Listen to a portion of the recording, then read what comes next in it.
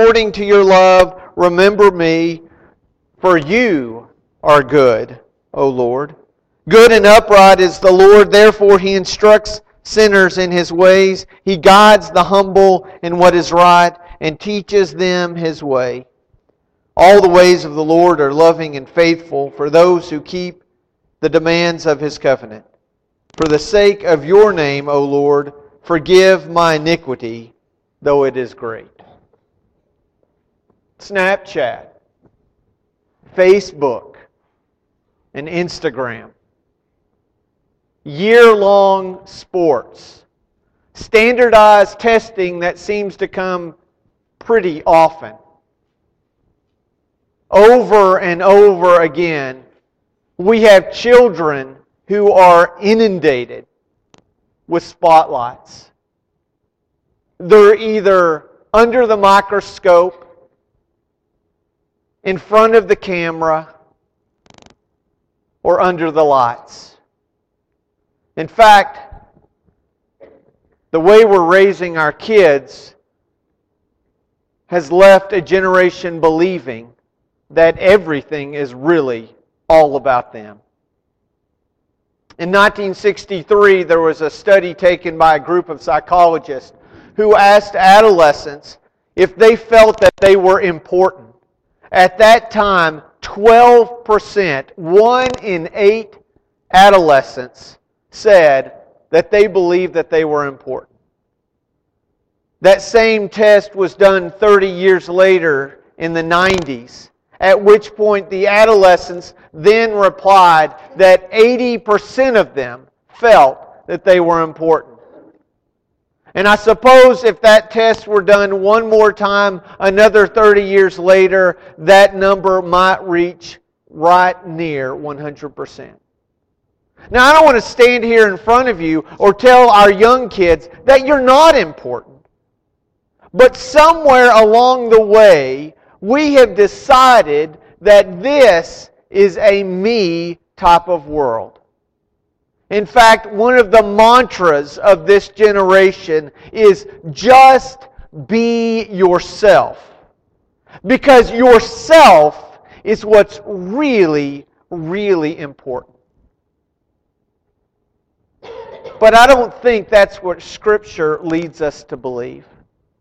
In fact, if you go back and you look at the teachings of Jesus, He doesn't call us to look at ourselves. In fact, He doesn't even call us to be leaders. More than anything else, He calls us and models a life of service. That's right. The Gospels have Jesus talking more about being a servant than being a leader. He doesn't say this is how you lead. He says this is how you serve. He doesn't say this is how you get someone to wash your feet. He says this is how you wash people's feet. Matthew chapter 20, Mama Zebedee comes out and catches Jesus and says, "Hey Jesus, while I got you, why don't you have my 2 boys sit at either side of you?" This would have been a place of honor. Well, it didn't take long for word to get around to the rest of the apostles as to what the wife of thunder had requested. And Matthew chapter 20 says that they became indignant and they were upset. They were upset because that's where they wanted to be. And they probably had a few words with James and John. Maybe some of them thought, I'll go get my mom and she can ask. But listen to the response that Jesus gave to them in verse 25. It says that Jesus called them together and He said, "You know that the rulers of the Gentiles lord it over them, and their high officials exercise authority over them. Not so with you. Instead, whoever wants to be great among you must be your servant, and whoever wants to be first must be your slave. Just as the Son of Man did not come to be served, but to serve, and to give His life as a ransom for many. Jesus understood that first and foremost, we are called to be humble servants of the Lord. God's leaders, scratch that, God's followers can change the course of a people through humble service. And the example I want to give to you this morning is found in Numbers chapter 12. So if you've been waiting to open up your Bible, I know you're anxious to get your sword out and look, open to Numbers chapter 12. Genesis, Exodus, Leviticus, Numbers. It's the fourth book. And we're going to get to look into the life of a man who was considered quite humble. In fact, according to Numbers chapter 12, verse 3, it says, "Now Moses was a very humble man, more humble than anyone else on the face of the earth." Now that's God speaking, so God can say what He wants. And I believe that Moses was a humble man, but if you're the most humble man, you can't say, "I'm the most humble man," because then I think you lose that. So he can't brag about being humble, but God makes this statement. But what is the context? But even before we talk about the context, I want to talk about this word humble. What does it mean to have humility? Maybe for some, you associate humility with self-deprecation. But humility is not walking around talking about how bad your hair is, or how unintelligent you are, or how you can't pick a good football team to win the Super Bowl. There was no need to chuckle at that statement. But humility is also not just this idea of being weak. That somehow being humble means that we can't do certain things. Instead, as Jesus modeled, it means that we choose not to. But I also don't want you to think that humility means that you're the person who's always diving on the grenade. That being humble means that you are somebody's doormat. Instead, humility is devotion, it's submission, and it's sacrifice. Three words that we don't like to talk about and certainly find difficult to model. It is thinking of others and putting others before yourself. It's not thinking the world is about me and how do I feel. It's about recognizing that there's others around us. A recent study suggested that the average millennial will take 25,000 pictures of their own face over the course of their lifetime. 25,000. I don't know, that's basically one a day. Now, I'm not just talking about I'm putting myself right in front of the camera, I'm taking the picture, and after 47 of those, I'm going to find the right filter and the right light, and I'm going to post it. Because I want everybody to see me and how good I look. Because this is my world and my life and my choice. But humility says something different. I love how Webster defines humility. It says, freedom from pride or arrogance. Now, all of a sudden, I really, really like the word humility. Because I don't know about you, but one word that I really love is freedom. And Webster goes so far to say that having humility breaks the chains of pride and arrogance. It allows the cell that we're locked in that says the world is all about me and I'm the really one that's important. Humility says you don't have to have the spotlight on you. Think about the effects that our children are having to deal with when the camera is always in their face. When people are always talking about scholarships and their own feelings and what they want and how everything is important. All of a sudden, the spotlight being on you can leave you with a little bit of a sunburn. And all the weight of am I good enough to be on the right team? And if I'm good enough to be on that right team, then I'll get bumped up to travel sports. And if I get bumped up to travel sports, then I can make varsity as an 8th grader. And then if I make varsity as an 8th grader, I'm going to get looked at by colleges, and then I'll have, the scholarship. And all of a sudden, we have 4- and 5-year-olds running around with a ball hardly bigger than a grapefruit. And parents are screaming and yelling, and what they're thinking is scholarship. Or maybe it's not on the field, maybe it's in the classroom. Maybe we've thought so much about how important it is for our kids to make the grade, to be in the top 10 percentile. Why, you've heard that a few times, haven't you?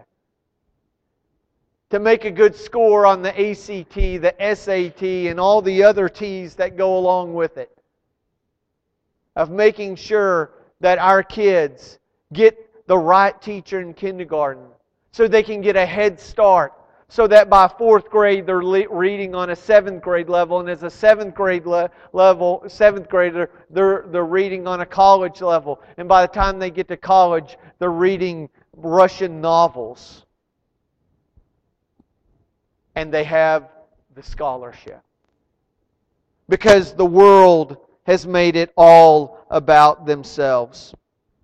John Piper describes humility as the opposite of a sense of entitlement.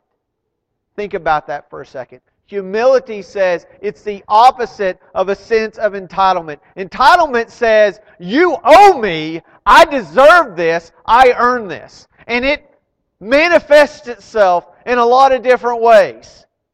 Sometimes it's something as simple as driving down the road and believing that you are owed, or you have earned, or you deserve the lane in front of you. That is your lane, it's your space. And if somebody chooses to come in front of you, they have taken something from you. And you want it back. And you can't have it back, so you're going to hit the gas. And you're going to ride up on their bumper. And the whole time you're saying, this was my lane. You don't deserve to be here. And I'm going to let you know. It says I'm entitled to this lane. And don't you dare think that you can have that space between you and or between me and the car that was in front of me. I will make you pay for that. I've never done that before. I've heard about it. I've read about it. In fact, just recently, I was reading an article and having a conversation with someone about how a lady who was upset that as she was driving down the road, somebody had got in front of her in her lane, and she thought, I'll show you. And she got right up on the car. And as a result of that, there was an accident. And her child died in an accident while she was riding the bumper of a person who had got in front of her. Because she said, it's mine and I deserve it. Humility instead looks at other people. In Romans chapter 1, verse 14, Paul says, I am obligated to both Greeks and non-Greeks, both to the wise and the foolish. Paul is basically saying, I'm a servant of everyone, of all people. How do you get to that place? How do you get to a place where you don't think you have to earn or deserve the scholarship, or the spot in front of your vehicle, or the respect from all your peers? It comes from being stunned by the grace of God, of knowing the sacrifice that He went through. Let's go back to Numbers chapter 12 for just a moment, and let's look at the context in this very awkward story about Moses and his siblings. Chapter 12, verse 1 says, Miriam and Aaron began to talk against Moses because of his Cushite wife, for he had married a Cushite. Has the Lord spoken only through Moses, they asked? Hasn't He also spoken through us? And the Lord heard this. Now Moses was a very humble man, more humble than anyone else on the face of the earth. At once the Lord said to Moses, Aaron, and Miriam, come out to the tent of meeting, all three of you. I don't know about you, but this is getting really scary.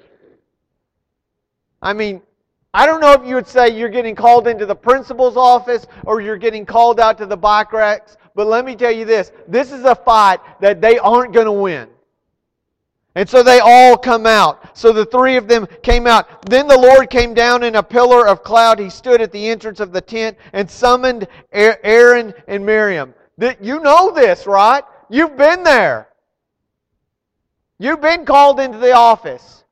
You've had your parents yell your name from their bedroom, and they use your whole name. And you all line up in there, and you're wondering what's happening. And all of a sudden, your name gets called. When both of them stepped forward, he said, listen to my words.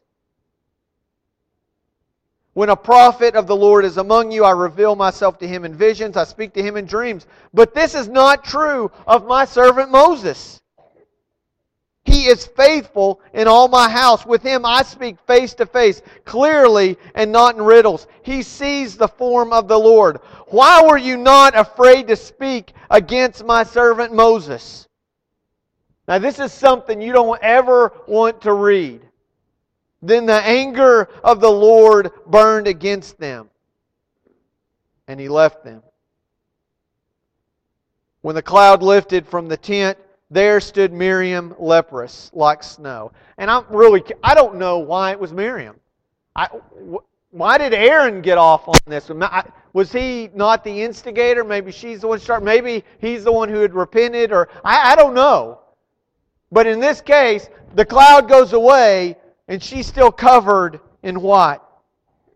Aaron turned to her and saw that she had leprosy, and he said to Moses, please, my Lord, do not hold against us the sin that we have so foolishly committed. I don't know what Miriam's response was. Maybe she was just speechless. And maybe that was a good thing. So what's Moses to do? They're talking bad about him. Even worse, they're talking bad about his wife. All you mama bears in the room, or papa bears in the room, you know who you are. I know who I am. I don't want you talking about my wife. I don't want you talking about my kids. I can talk about my kids, but you can't talk about my kids. And don't you talk about my wife. You think Moses is ready? See? I told you. That's my wife. Don't you mess with her. Look at you, Snow White. How bad do you think you are now, talking bad about me? Don't you ever do that again. You just walk on out of here. Take your flaky little skin with you, and I don't want to see you anymore. Is that what happens? Don't you want him to say that? Wouldn't you want to say that? You've been hurt, right? I've been hurt. I've been hurt and I've prayed for people to be hurt back. And sometimes I've seen them get hurt. And I'm stuck with thinking, man, I feel bad for them. Or thinking, way to go, God! They deserve it. You're paying them back for what they did to me. Because that's all about me. But listen to Moses. Verse 13. So Moses cried out to the Lord, "O God, please heal her." Did you get that? For the one who had spoken bad about him and his family, Moses says, it's not about me. And he chooses to forgive. Humility is exemplified when Moses begs for Miriam to be healed. You see, God's followers can change the course of a people through humble service. We're going to talk about in class in just a few minutes where humility comes from. And how did Moses get it? I suspect it had a little something to do with 40 years in the desert by himself before he spent 40 years with others. But this is what we know. That Jesus chose servitude. He chose humility. He took what you deserve.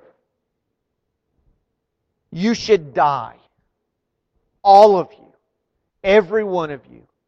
You were allotted a place with the wicked. You earned it, you deserved it, and you were headed for it. But Jesus, in His great love, in His mercy, in His sacrifice, in His humility, He took your place in hell.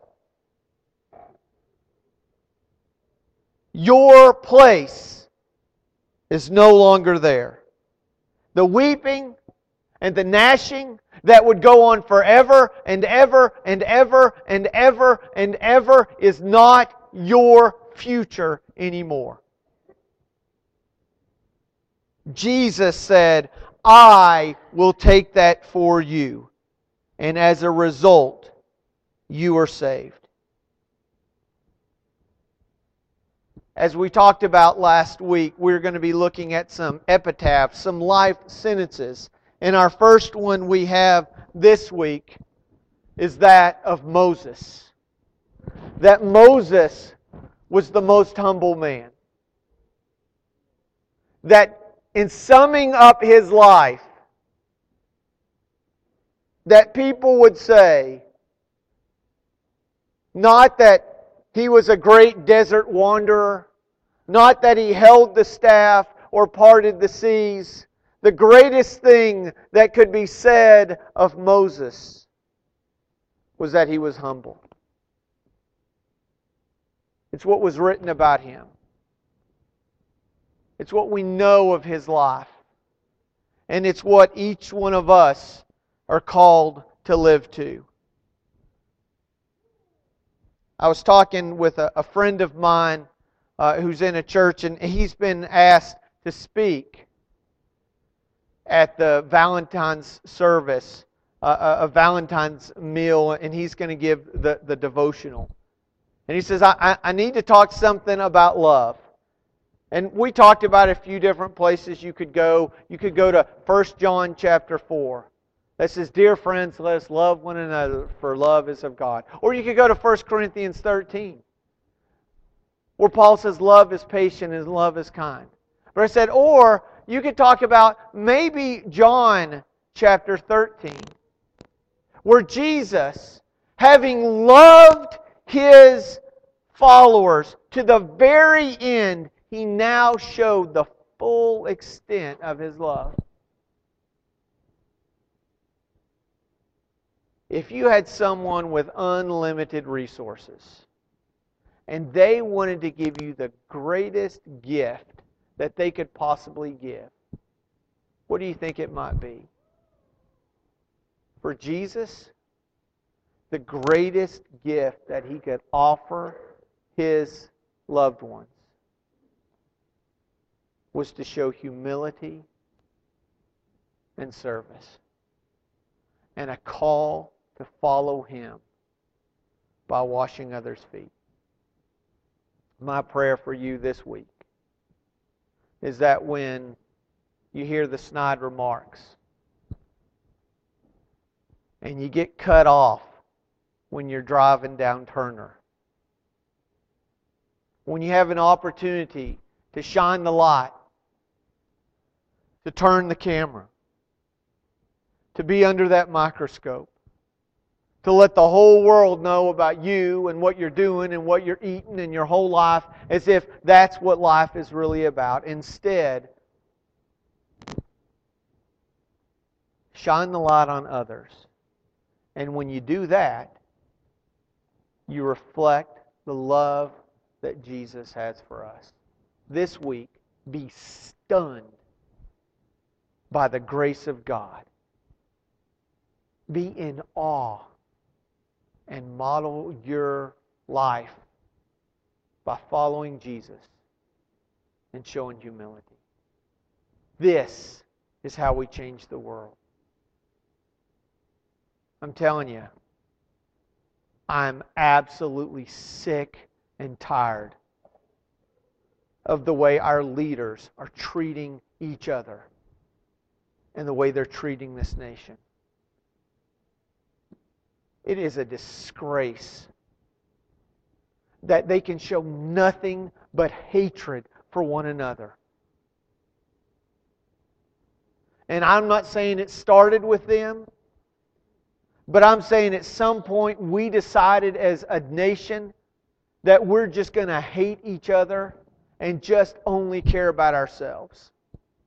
There's a company in Texas who decided they wanted to boost the morale of the people in that company. So they made a suggestion. They said, we want you to stand in front of the mirror and 100 times a day, you're supposed to look in that mirror and say, you're beautiful. And you know what that gets? A really narcissistic group of people. A company in Japan, they wanted to help boost morale in their grocery store. And they said something just a little different. Instead of standing in front of a mirror and saying, you're beautiful, they said, go out to someone else and tell them you're beautiful. It's something so simple as honoring others rather than focusing on yourself. This week, let's honor others. Let's put them first. And let's shine God in this world. That's my call and challenge to you this morning. And if you're in a place where you feel unworthy, or maybe you feel like you're the king, let me tell you, come to see Jesus and let Him shine His light through you. I want to encourage you to do that this morning, Brett, as we stand and sing. Blessed assurance.